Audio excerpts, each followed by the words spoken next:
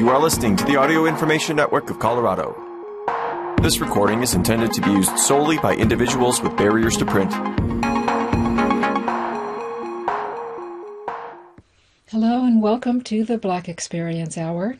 This is a 60-minute weekly program bringing you recent articles and opinion pieces from a variety of sources. This one's being recorded on the 13th of January for the listening week that begins the 14th.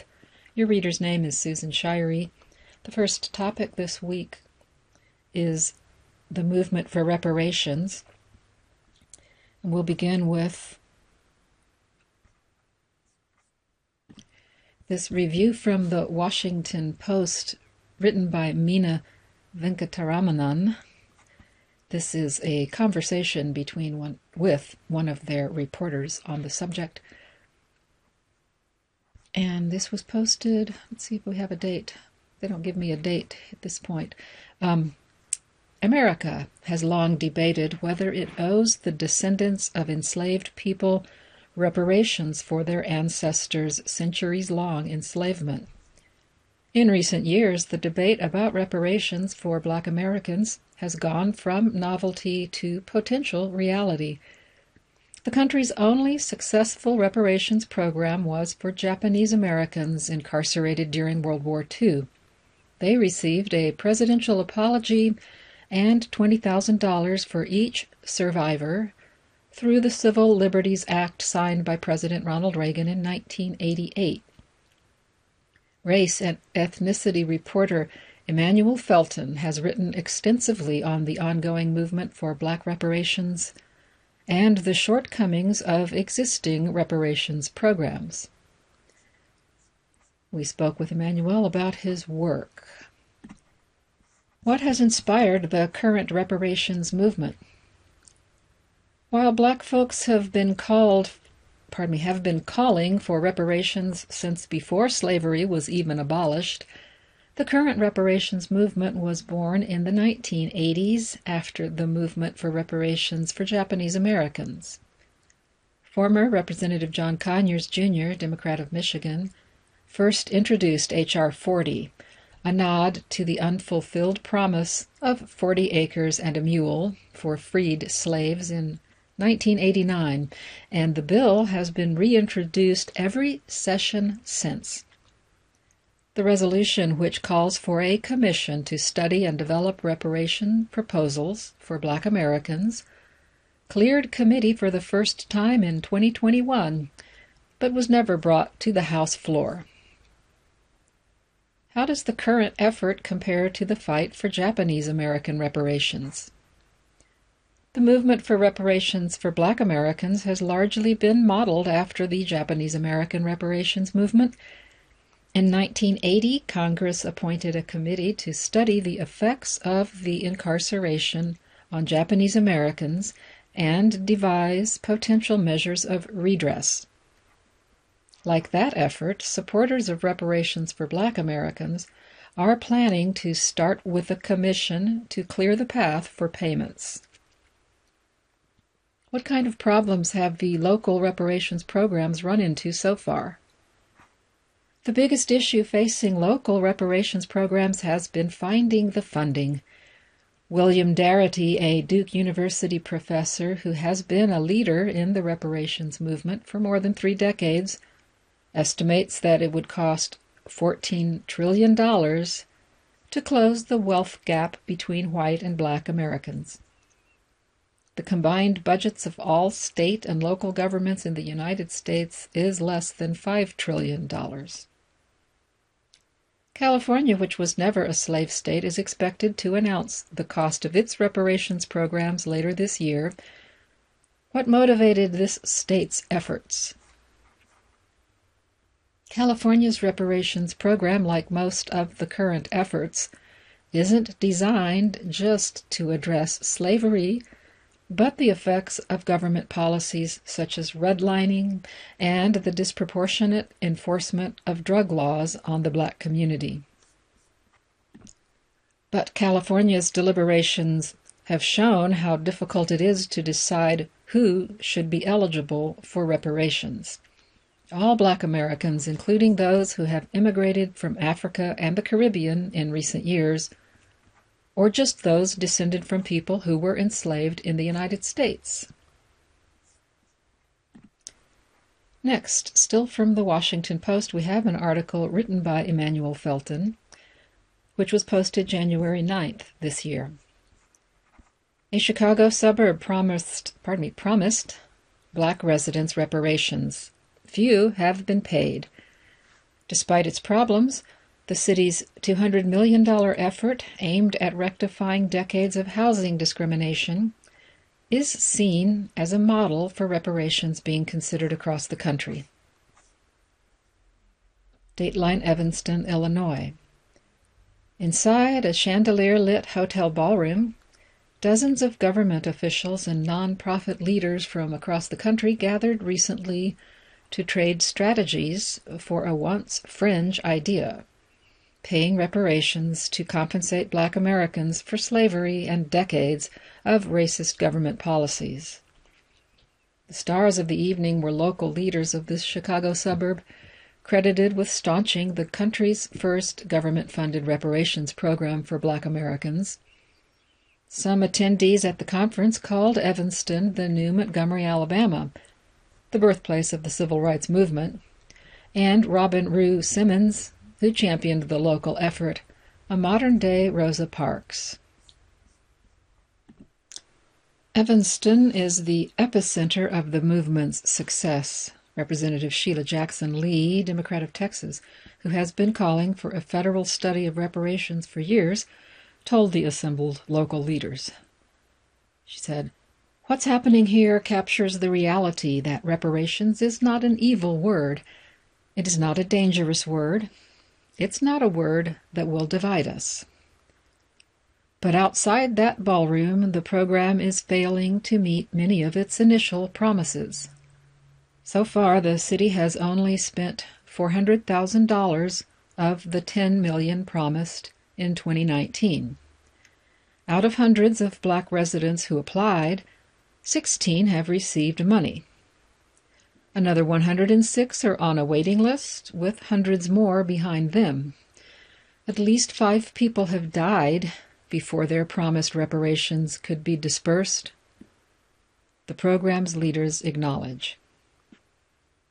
City officials say these early stumbles don't diminish their ambitions for the program, which is aimed at addressing decades of housing discrimination rather than slavery, and is just a starting point, they say. "The moral urgency of the issue does not allow us to just keep on talking," said Mayor Daniel Bliss, Democrat. "It was long past time to act, and it can be scary to go first. It can feel risky to go first. It can be controversial to go first, but somebody's got to go first." Rue Simmons told the crowd packed into a reparations conference that Evanston's restorative housing program, which local leaders call the first phase of their reparation efforts, has already changed lives. Some recipients used their $25,000 grant to help pay down mortgages. Others gave it to their kids to do the same, she said, and one balled out and upgraded their bathroom with marble. All of them have expressed how much hope they have for their future generations' life circumstances in Evanston, said Rue Simmons. Evanston, a town of 78,000, is at the forefront of a movement that has turned reparations for Black Americans from a purely academic discussion into a national political debate. Later this year, a California task force is expected to release a report laying out how much state reparations will cost them. Illinois is on the verge of setting up its own reparations committee, and New York and New Jersey are considering it. Despite the growing reparations movement in some liberal cities, President Biden endorsed studying the issue during the 2020 Democratic primary. The idea remains widely unpopular, particularly among white voters and Republicans. Lee has repeatedly introduced legislation calling for a reparations study, but it has languished in the House and failed to gain support in the Senate. The harm caused by slavery is far in the past, and there's no way to recompense the descendants of enslaved people fairly, argue opponents. Some Republicans have also argued it's unfair to have citizens who have no family ties to slavery or were not involved in racist government policies pay for the misdeeds of others. The desire for reparations is understandable, said Richard A. Epstein, a law professor and senior fellow at the right-leaning Hoover Institution. But nearly 60 years after the Civil Rights Act of 1964, the relationship between black and white America has changed significantly, he said. Epstein said, the danger of seeking reparations is that you are going to have some down-on-their-luck white families that are in real trouble, saddled with the costs of such efforts, he said. Meanwhile, some longtime reparations advocates worry the current spate of disparate efforts exemplified by Evanston will take pressure off national leaders to develop a federal program that could offer black Americans more benefits. All of these piecemeal, local, state, and private efforts that people are calling reparations are just a detour, said William Darity, a professor of public policy at Duke University who has been advocating reparations for more than 3 decades. Evanston began debating reparations for its more than 12,000 black residents in 2019, more than a year before George Floyd's murder would inspire many to examine the country's racial divides. Longtime residents say the city has a clear problem. In the socially liberal town, the median white household income is $108,000, nearly double that of black households at $55,000. Nearly half of black households, about 16% of the population overall, make less than $50,000 a year, compared with 27% of white households, which make up 57% of the population overall.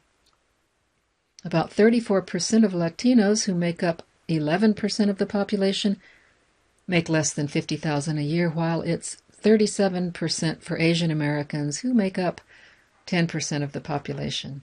Evanston, the home of Northwestern University, is among the affluent suburbs that line Lake Michigan north of Chicago, an area collectively called the North Shore, one of the wealthiest stretches of America.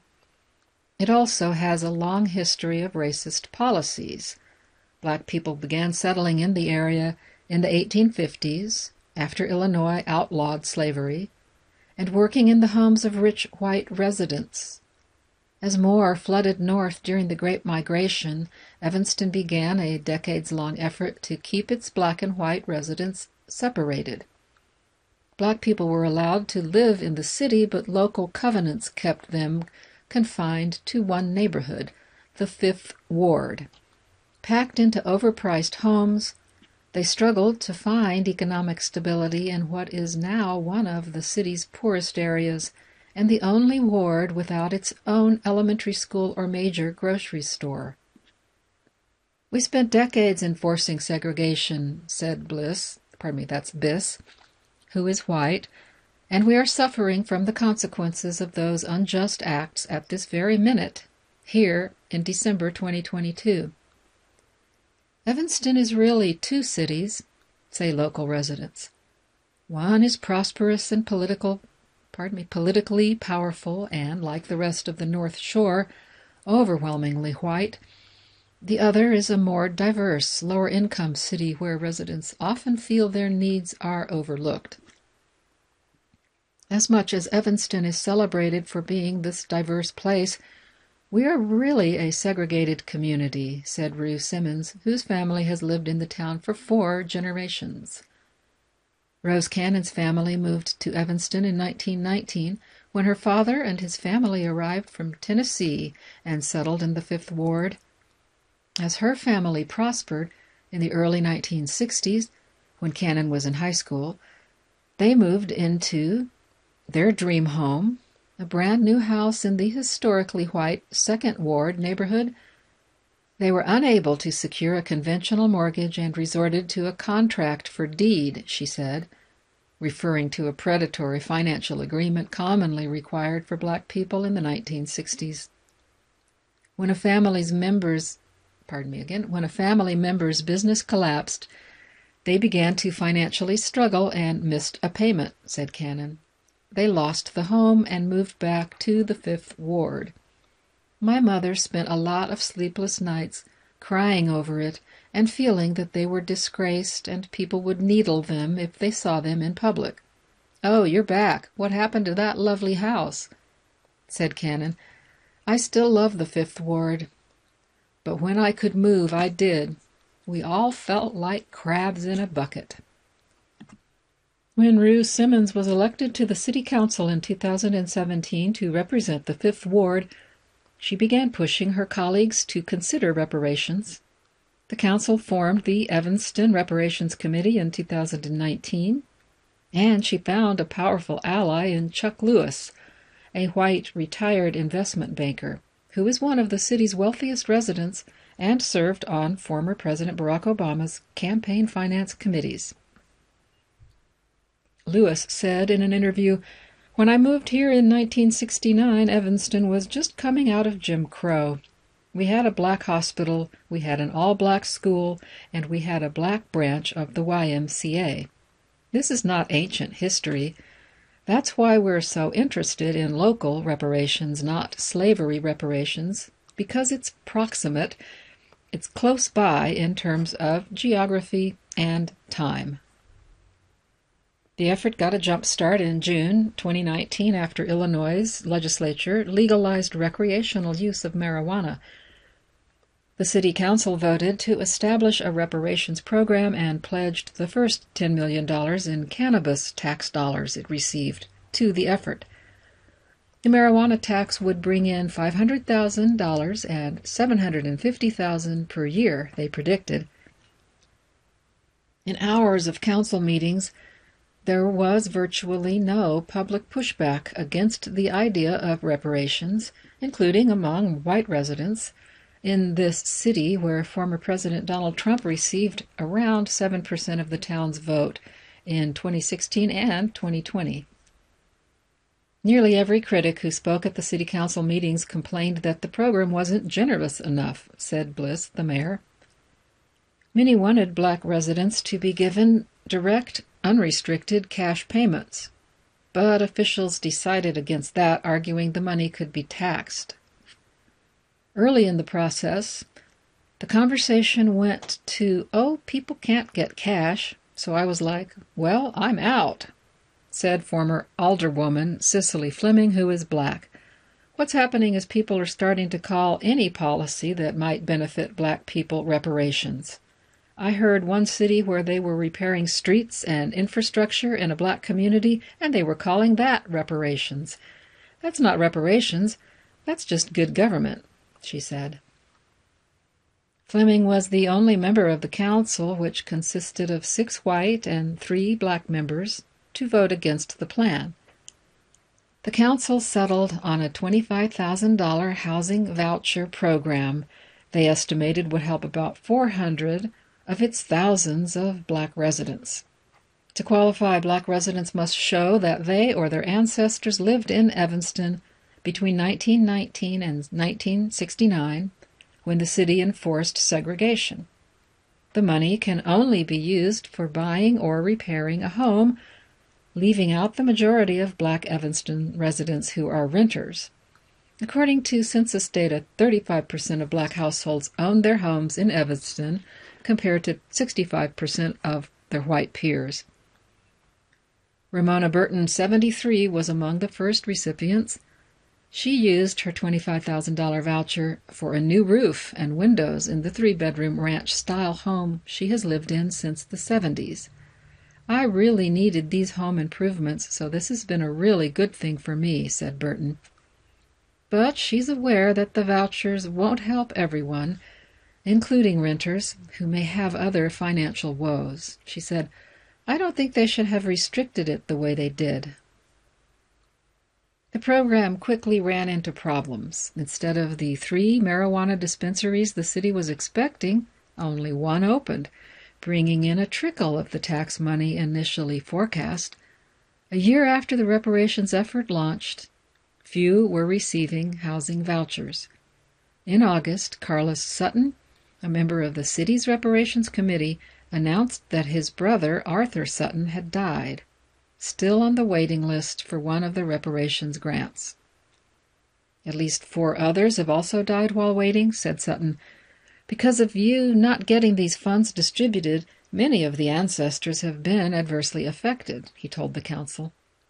I think this is a disgrace, and whatever commitment the city made to make these payments, they should fulfill it, he went on. Acknowledging the program's slow start, the council voted in December to set aside an additional $10 million over 10 years, this time from a tax on real estate sales of over $1.5 million.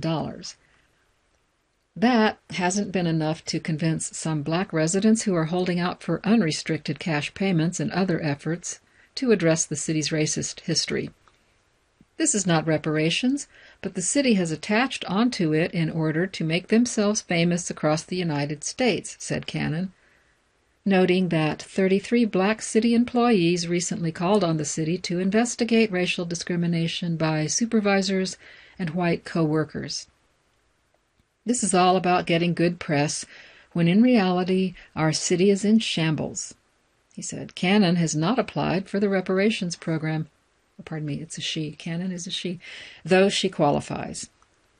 Bennett Johnson, another longtime Evanston resident, lobbied the council to adopt a reparations plan, but has been disappointed in the results. Growing up in Evanston, Johnson, 93, says his family was one of the few who didn't live in the 5th Ward. His father was the groundskeeper at a mansion on the lake, and they lived in the carriage house on the property. White children would tease him as they walked by, headed to a school around the corner that Johnson wasn't allowed to attend.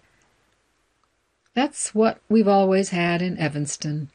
Drive-by diversity, said Johnson, who worked with civil rights leaders in the 1960s, including Martin Luther King Jr. Johnson says he welcomed Evanston's efforts to be the first in the nation to launch a government-sponsored program, but the city's money should be going to help black residents build new institutions, such as black-owned venture capital firms and banks, that would provide long-lasting change for the community, he says.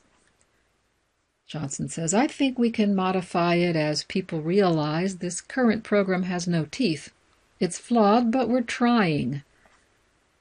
Despite the program's early stumbles and criticism of its structure, supporters of Evanston's efforts see it as a potential model for the communities considering their own reparations programs. Rue Simmons now tours the country working with community activists in more than 24 cities to replicate Evanston's program. Last month she spoke at the United Nations first session of the Permanent Forum on People of African Descent. Meanwhile, a documentary film about Evanston's program, titled The Big Payback, featuring Rue Simmons and Lee, the Texas congresswoman, premiered at the Tribeca Film Festival in June. It has been slow in terms of the obvious metrics of success, said Rue Simmons, but it has been wildly transformative for our community. Moving next to theroot.com for our final article on this topic for this week. This one's written by Noah A. McGee, published January 5th. Minnesota City creates committee to give reparations to descendants of enslaved Africans. The St. Paul City Council voted to create the St. Paul Recovery Act Community Reparations Commission. While it is not a countrywide occurrence, cities across the United States are creating reparations programs for descendants of enslaved Africans. In December, the Boston City Council unanimously voted to create a task force looking into reparations for black Bostonians. Throughout most of 2022, the California Reparations Task Force has done extensive research on the harm the state had done against African Americans and is preparing to give $223,000 to the descendants of slaves living in the state. In August 2022, the mayor of Providence, Rhode Island signed a $10 million budget to allocate to the Providence Municipal Reparations Program. Reparations are starting to become a thing, and now St. Paul, Minnesota is taking the necessary steps to allocate reparations to its African American residents. On Wednesday, the St. Paul City Council voted to create the St. Paul Recovery Act Community Reparations Commission, an 11-member team dedicated to reparations to descendants of enslaved Africans. This is according to Pioneer Press. This follows the model of using a task force to research how African Americans have been affected by slavery over the past few centuries in the city, similar to what is being done in Boston and California. The following quote from the Pioneer Press. The ordinance indicates the Commission will evaluate city expenditures using quality of life metrics as indicators of progress on reparations. Create an annual work plan that will notify city officials about Commission priorities and review city programming and budgeting related to reparations. The goal of the Commission, according to the Pioneer Press, is, quote, the creation and sustainment of generational wealth for the American descendants of chattel slavery, and to boost economic mobility and opportunity in the American descendants of chattel slavery community. While this is great news for African American residents in St. Paul, there are still many questions left to ask. Who will be eligible to receive reparations? Do you have to be from St. Paul? How long do you have to live there to be eligible? How much will these reparations be worth? These are all things the black citizens in St. Paul have to consider. Still reading from TheRoot.com, their small business section. 2 articles. Arizona gets ready for its first black-owned wine bar. This is written by Angela Johnson. It was published on the 11th. Chic Chef 77 Bistro and Wine Bar in Tempe, Arizona is the brainchild of celebrity chef Nick Fields. Phoenix area wine lovers will soon have a new place to sip. Tempe's Chic Chef 77 Bistro and Wine Bar is Arizona's first black-owned wine bar and the brainchild of celebrity chef, entrepreneur, and restaurateur Nick Fields. The Brooklyn native, who now calls the Phoenix area home, has cooked for an impressive list of Hollywood A-listers, including Jada Pinkett Smith and Snoop Dogg. Fields' vision for Chic Chef 77, and that's spelled CHIC, is an upscale experience that encourages wine lovers to step outside their comfort zone and pop bottles they may never have considered before. And she's carefully curating an international wine menu, including a 200-bottle wine list and rotating selection of by-the-glass pours to make that happen. If the exotic wine selection doesn't leave you feeling fancy, the food menu, which includes upscale bar bites, cheese imported from Denmark, fresh Norwegian salmon, and farm-to-table vegetables from local farmers, should do the trick, and you can end the night with one of Fields' decadent desserts like creme brulee and apple pie crumble with vanilla ice cream and salted caramel drizzle. Fields says the space will play host to paint and sips and private tastings, making it a go-to destination for a great girls' night out.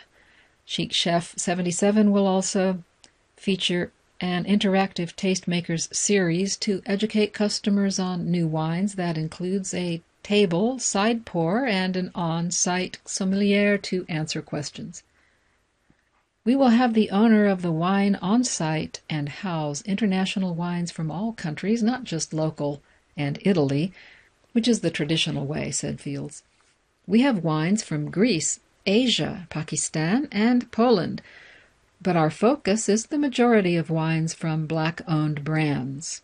We will have live music, including DJs, a violinist, and poetry on designated nights. Chic Chef 77 Bistro and Wine Bar's grand opening will take place on Wine Down Wednesday, February 8th. And I know some people might pronounce that Chic Chef. I think it's Chic, who knows? Chic Chef 77 Bistro and Wine Bar if you're in the Tempe area. And meet Princess Jenkins, owner of Harlem's The Brownstone. This was published back in December the 20th, written by Amira Castilla.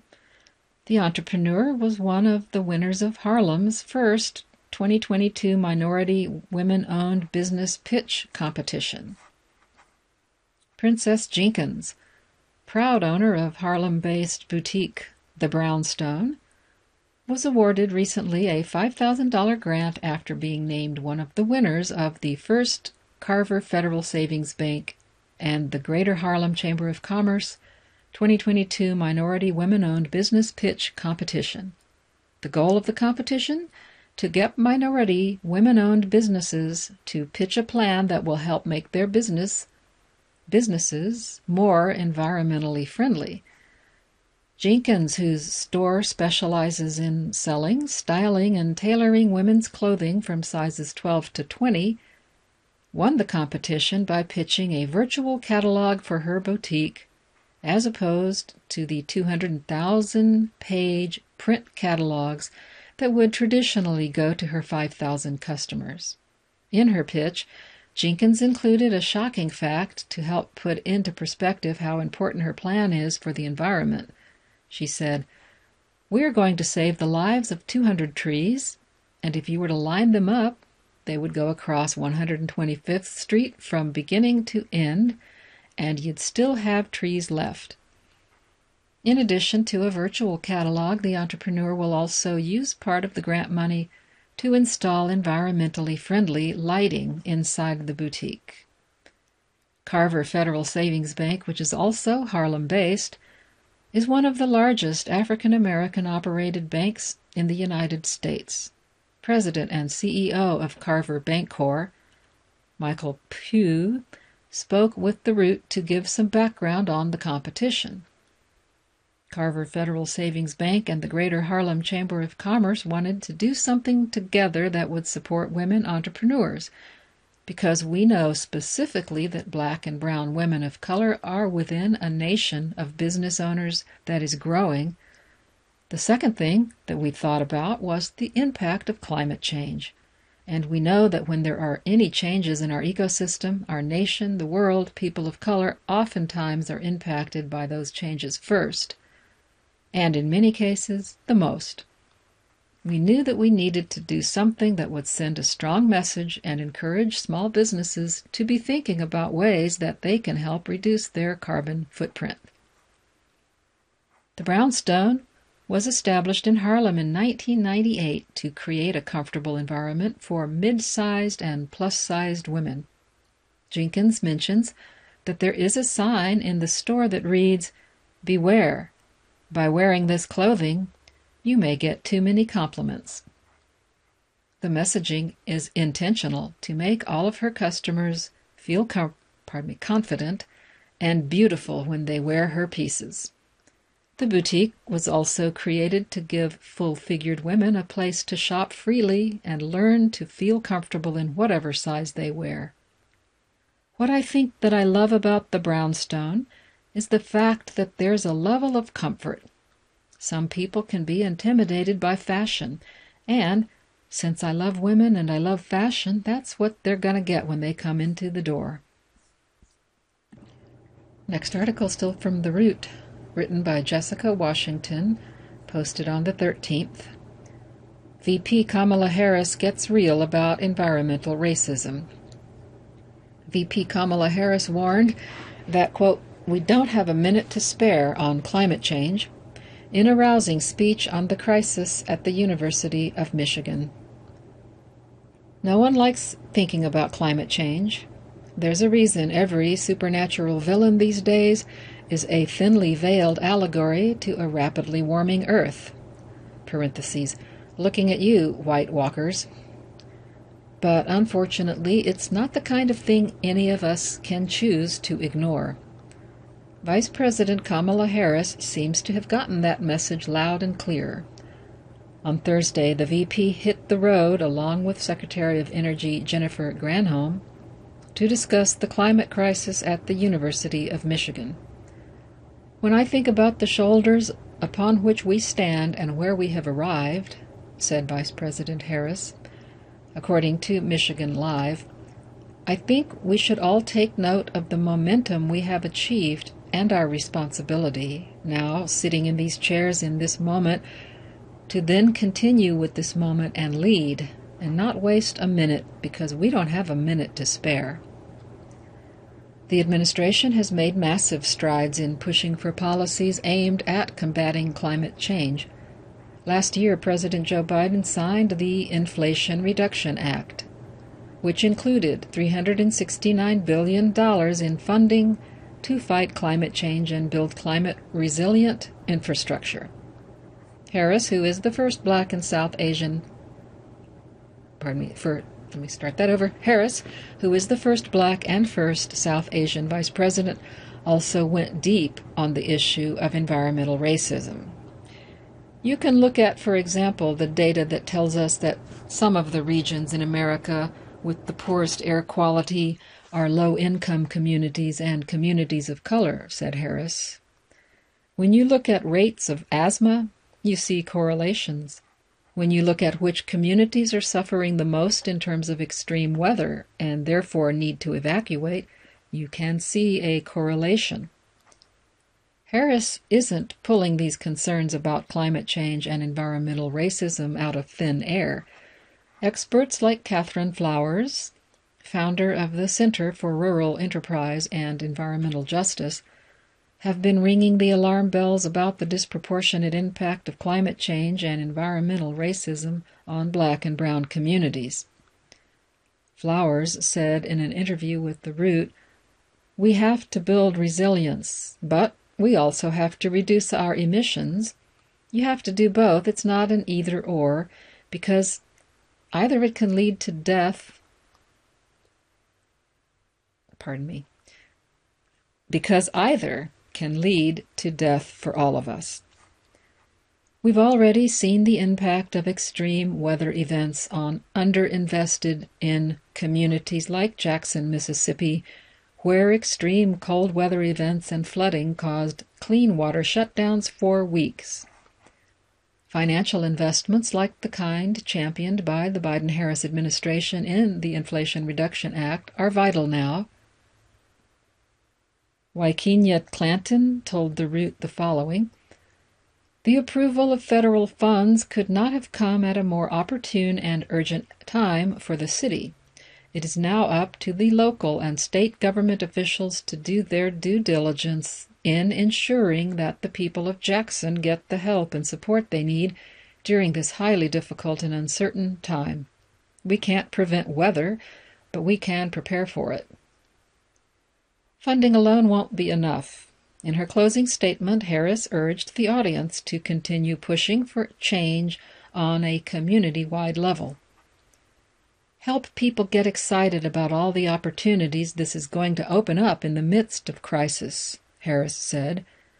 "Even if this crisis was not happening, which it is, it's about a commitment that our nation and the world should always have to innovation and how we can be smarter." Next article from the Criminal Justice section of The Root. Arizona prison accused of inducing prisoners against their will. This was written by Jessica Washington, posted on January 3rd. 3 women say they were induced against their will while incarcerated at the Perryville prison in Buckeye, Arizona, according to news reports. 3 women have come forward with serious allegations against the Perryville prison in Buckeye, Arizona, according to reports from the Arizona Republic. The 3 women were forcibly induced against their will before their due dates. It's worth noting that NAFCARE, which took over the prison's health care contract in October, denied having a policy of forcing inductions. However, according to the Arizona Republic, which reviewed the women's medical records, all 3 women were induced before their due dates. 2 of the women, Stephanie Pearson and Desiree Romero, were induced at 39 weeks in 2022, and Jocelyn Hefner, another woman who came forward, was induced at 37 weeks on 2 separate instances in 2020 and 2022. Inducing labor before 39 weeks without a medical reason can pose serious health risks to the newborn, according to research from the National Institutes of Health. The 3 women told the Arizona Republic that they were induced as a part of the Arizona Department of Corrections policy, not because of any individual health conditions. They said they induce everyone because they don't want anyone going into labor here, Stephanie Pearson told the Arizona Republic, referring to a conversation with a prison obstetrician. They just told me, that someone on a different yard a few years ago went into labor in their cell and had their baby in the cell, and that's why they induce everyone now. Jocelyn Hefner told the Arizona Republic that she was induced twice against her will and that she pushed back each time. Hefner told the Arizona Republic, "I felt like I was viewed as a liability, and walking around a prison yard 9 months pregnant didn't comfort this state institution." The Arizona Department of Corrections did not respond to requests for comment by the Arizona Republic and did not respond to the Roots' request for comment by the time of publication. NAFCARE, on the other hand, has been forceful in denying the existence of this policy. NAFCARE's spokesperson told the Arizona Republic any decision to induce is solely the patient's choice. The prison has far from a stellar record when it comes to caring for pregnant inmates. In 2019, the ACLU documented horrific cases of abuse and neglect of pregnant women at the Perryville prison. According to the report, these women weren't given adequate nutrition, medical supplies, and were shackled while being transported to the hospital. In one instance, the ACLU reported a case where a mentally ill woman gave birth alone over a toilet in her cell at the prison. At this point, the allegations made by the women at Perryville are still just allegations, but only time will tell just how far-reaching these claims will become. Next, turning to the New York Times for an article that covers a story we've been reading about on this program for a while now. This was published January 4th, written by Mark Ives.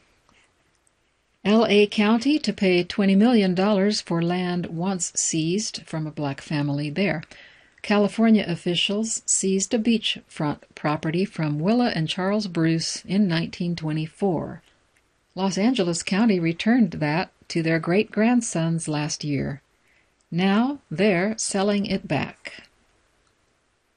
The great-grandchildren of a black couple whose beachfront property in Southern California was seized by local officials in 1924 and returned to the family last year will sell it back to Los Angeles County for nearly $20 million, said an official on Tuesday. The Manhattan Beach site once housed Bruce's Lodge, a resort established in 1912 by the property's owners, Willa and Charles Bruce, as a place where black tourists could go to avoid harassment at a time of rampant discrimination against black people in California and beyond. It was known informally as Bruce's Beach. Manhattan Beach officials condemned the property in 1924, paying the Bruces $14,500 and saying that they needed it for a public park. They ultimately left it undeveloped for more than 3 decades, and the couple lost a legal battle to reclaim it. The land was later transferred to Los Angeles County and now hosts a training center for lifeguards. But 3 years ago, nationwide demonstrations against racism and police brutality led to a resurgence of local interest in the Bruce family's campaign. And last July, after Los Angeles County and the California State Legislature worked out the legal details, the county returned the property to the couple's closest living heirs, their great-grandsons Derek and Marcus Bruce. Derek and Marcus Bruce declined to comment on Wednesday through George Fathery, who is a lawyer for the family. Janice Hahn, who chairs the Los Angeles County Board of Supervisors, said on Tuesday that the owners had decided to sell the property to the county for nearly $20 million, a value that her office said was determined through an appraisal process. Ms. Hahn said on Twitter, "This is what reparations look like, and it is a model that I hope governments across the country will follow." The county received notice of the sale from the family on December 30th, and the escrow process will likely be completed in 30 days. Liz Odendahl, a spokeswoman for Ms. Hahn's office, said in an email on Tuesday evening, members of the Bruce family could not immediately be reached for comment. Dwayne Yellowfeather Shepard, a relative who lives in Los Angeles, said in a telephone interview on Tuesday night that the family was, quote, very satisfied with the sale price. He said they had wanted to sell the property because it is zoned only for public use. They had no choice but to sell it and take whatever they could get out of it and use that to invest in some other way to develop their family wealth that they've lost, said Mr. Shepard, a clan chief of the Pokaset Wampanoag tribe of the Pokanoket Nation. That's probably pronounced Pokanoket. Forgive my mispronunciation.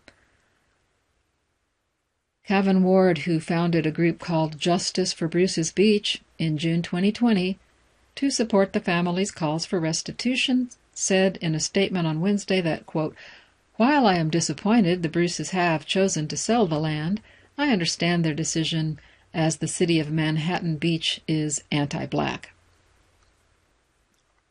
Ms. Ward is also a founder of Where Is My Land, an organization that seeks to help secure restitution for black families who have had land taken from them. The property consists of 2 adjacent beachfront lots.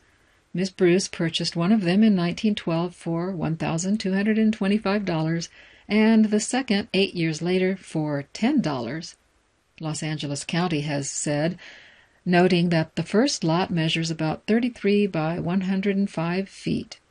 Mr. Shepard said the 2 lots are identical.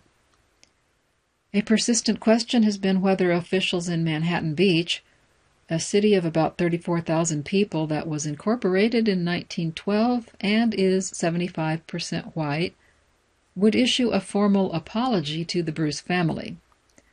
"I think an apology would be the least they can do," Anthony Bruce, the great-great-grandson of Willa and Charles, told the New York Times in 2021. The couple who moved to Manhattan Beach from New Mexico were among the first black people to settle in the area.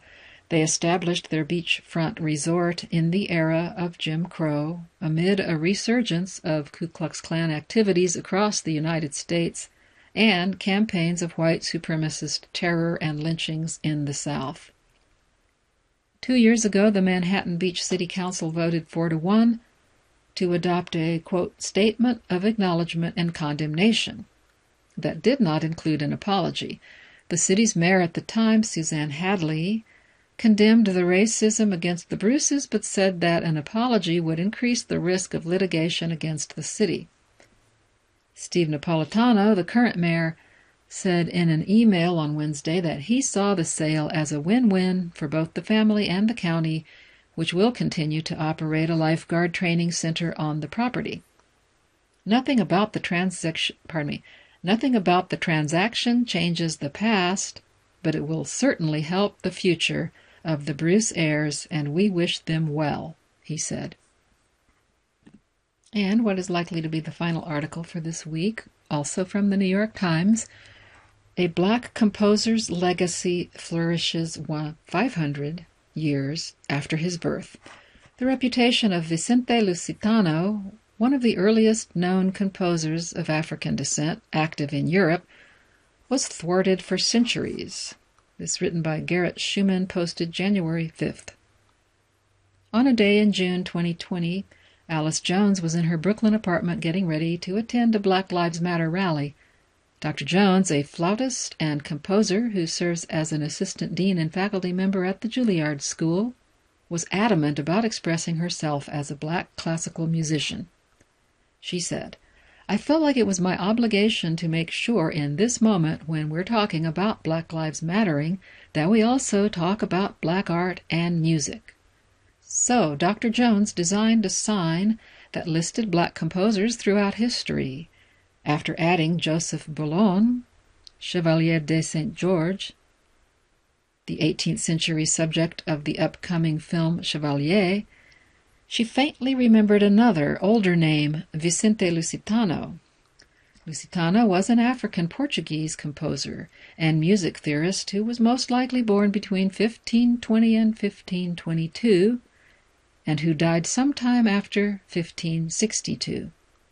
Probably the child of an enslaved African woman and a Portuguese noble, Lusitano traversed Europe in a career that saw him depart the Iberian Peninsula for Rome as a Catholic priest in 1550, and around a decade later relocate from Italy to Germany as a married Protestant. He wrote sacred and secular vocal music, taught extensively, and produced scholarship that includes a unique manuscript treatise on improvised vocal counterpoint. But until recently, Lusitano has been mostly overlooked by music histories. He has been omitted altogether in some instances, and his appearances in centuries of academic literature have consistently minimized his biography. Philippe Canguilhem, a musicology professor whose name I've surely mispronounced, at the University of Tours in France, said, "I've always been shocked by the paradox between the quality of Lusitano's accomplishments and how little we know about his life." The process that diminished Lusitano's reputation followed a kind of circular logic. Generations of historians and performers inherited sources that did not discuss his music and writings in depth, so those practitioners repeatedly presumed Lusitano's achievements must lack artistic and academic significance. No standard practices of revision existed to reassess this understanding of his life and music, and he became trapped in the margins of classical music's history. It took until the late 19th century for new scholarship to revisit Lusitano's printed works, beginning a 150-year-old reclamation project. Important strides were made in the 1960s and 70s, and since 2000, the Internet has become increasingly important to Lusitano scholarship. The summer of 2020 saw the onset of a new and ongoing flurry of interest, whose roots are entirely digital. Dr. Jones's demonstration sign played a part in the current wave of activity. A picture of her placard went viral on social media and broadcast Lusitano's name to a new audience. After seeing the sign, Joseph McCarty quickly searched for scores of Lusitano's music to perform with his church choir, but could only find scans of the 16th century originals. So he spent that summer making his own updated versions. He is one of many experts and enthusiasts who produced the first modern editions of Lusitano's compositions and shared them on free online databases. Dr. McCarty is a Scottish Congolese conductor and early music specialist based in London. The result was a burst of new performances in the months that followed. Nearly 5 centuries after Lusitano's death, dozens of choirs in the United States, Canada, and Europe perform his music for the first time, largely because his scores were finally accessible. Lusitano's legacy has always been subject to information technology, whether in today's digital world or that of the 16th century printing press. This is particularly evident in the history of Lusitano's 1551 dispute with his Italian contemporary Nicola Vicentino. That summer, the two faced off in a formalized set of arguments debating analytical definitions of chromaticism. Ultimately, a panel of 3 senior Vatican musicians declared Lusitano victorious, but Vicentino quickly began to stoke skepticism and work to invalidate the judge's decision. He used an influential 1555 treatise to publish distorted and fabricated accounts of the dispute. That harmed Lusitano's reputation by portraying him as equivocating and old-fashioned. Giordano Mastrocola, an associate researcher at the University of Toulouse, Jean Jaurès, has also identified important political contexts that magnified Vicentino's influence. He said Lusitano was an outsider, and it is so clear that Vicentino had some important relationships in the higher spheres of Italian society at the time. Whatever the motivation for scholars to favor Vicentino, Lusitano suffered as a result. Later generations of historians simply accepted easily available information about the dispute without examining its veracity, and Vicentino's story transformed into established fact. Lusitano was a skilled, accomplished musician, not a pariah.